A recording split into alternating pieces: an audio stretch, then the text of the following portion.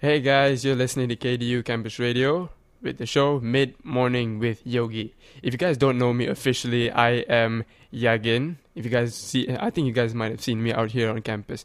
So this is my first ever radio show. I've never done a radio show before. It's a new experience for me.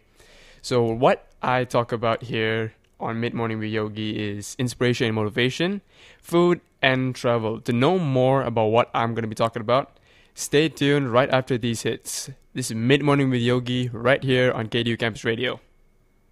Hey guys, you're back with Mid Morning with Yogi right here on KDU Campus Radio. I have my wonderful guest, Sophie. Hello. So, Sophie, let's talk about inspiration and motivation. Okay. I want to ask you, what would you do? Let's find out a little bit about you. What would you do during your free time? Okay. Honestly, my free time is very scarce, so that's me just trying to figure out how to exist. That's my free time. But in my free time, I like to, finally get a bite to eat. I like to take a nap. That would be good. Oh, I know. In my free time, I like to watch TV with my mom. Oh, that's spending your time well. Yeah, we like to watch crime dramas and complain about white people together. So that's what it is. That's wonderful. Yeah. Well, let's find out something. What would motivate you to, since you're now a DJ here in KDU Campus Radio as well, what motivated you to be a DJ here? Okay, so the story goes that when I joined KDU, I had a friend who was already here for a while, and she was like, hey, there's a radio station, but it doesn't have a head, so you should totally join. And I was like, okay. So I joined, and that was what I did. I've always had an interest in things related to audio, things related to voice. I had done some voiceover work before joining radio before, and it was an easy transition for me. It was just figuring out the technical aspect that was a bit of a learning curve. But the gist of it is I've always had a passion for talking, and this was a good way to kind of channel that. All right. Yeah. So, okay, what do you think would be a good inspiration? Okay, say I'm in a bad mood. All right, if you just saw me out in campus, if I was in a bad mood, what would you come up and tell me to like motivate me? Okay, first of all, I would not come up to you and tell you to be motivated, because it's like, hey man, your face looks angry. Here's how you could be less. Like, I'm not gonna do that. But sounds like an ad. That sounds like an ad you'd find on YouTube.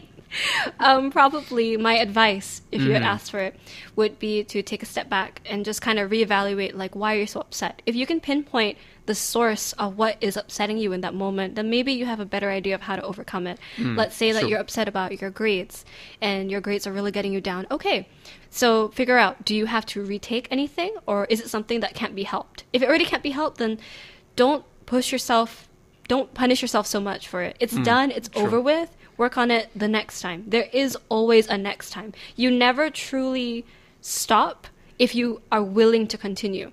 I always think that. Yeah. Very true. And inspiration. And for me, inspiration is something where that with the right amount of push from one particular person or any particular person, anyone can do anything. It's the same thing like with a piece of rock. With enough pressure, that rock can turn into a diamond. Do you agree? Yes. Well, yeah, I guess. I mean, pressure sucks, though. Pressure sucks. Pressure sucks. With enough push, that person can do wonders. Would you say that's true? I think so, but also I just keep thinking that, in order for a rock to become a diamond, the rock's got to crack. So, we all reach our Let's not get to the bad part about that. Well, ladies and gentlemen, we are going to listen to these hits for a little bit. And some motivational tunes. We're going to be back right here, Mid Morning with Yogi, right here on KDU Campus Radio.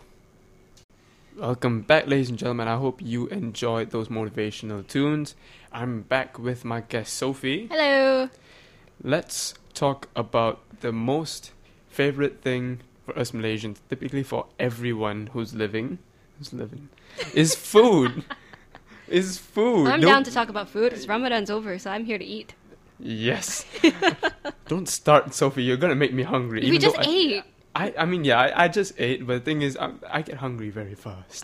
I get hungry very, very fast. No, I completely understand. I'm the same. So someone I can relate to. Yay! Yeah.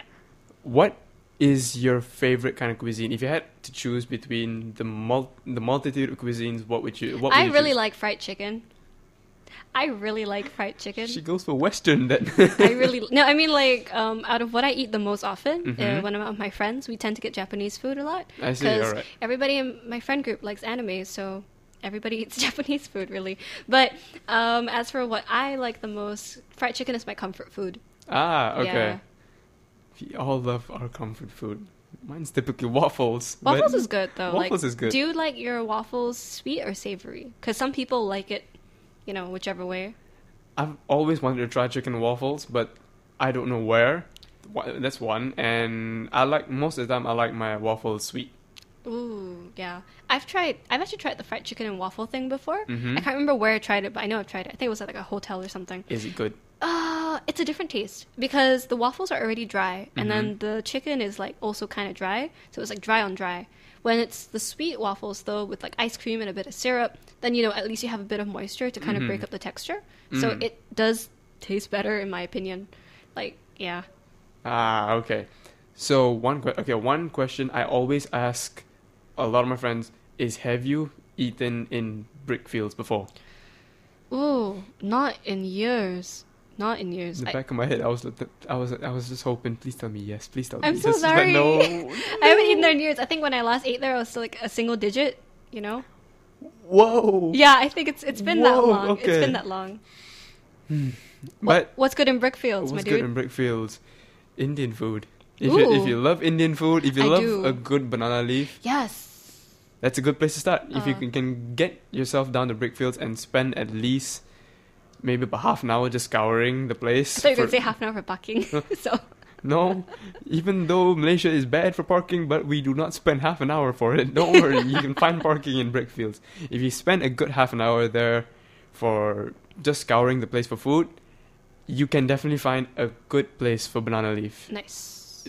It's impossible to miss a good place to eat banana leaf in Brickfields. So that's where you usually go for your banana leaf. Yes, that's where I normally go for my banana leaf. Because mine's normally... Okay, I used to go to Bangsar a lot lah, but now it's a bit controversial in that area for banana leaf after the recent closure.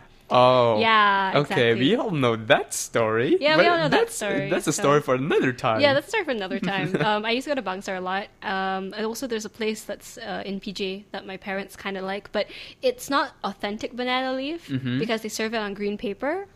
So you don't get Hypocrite. The true, yeah, you don't get the true experience. It's like not that great.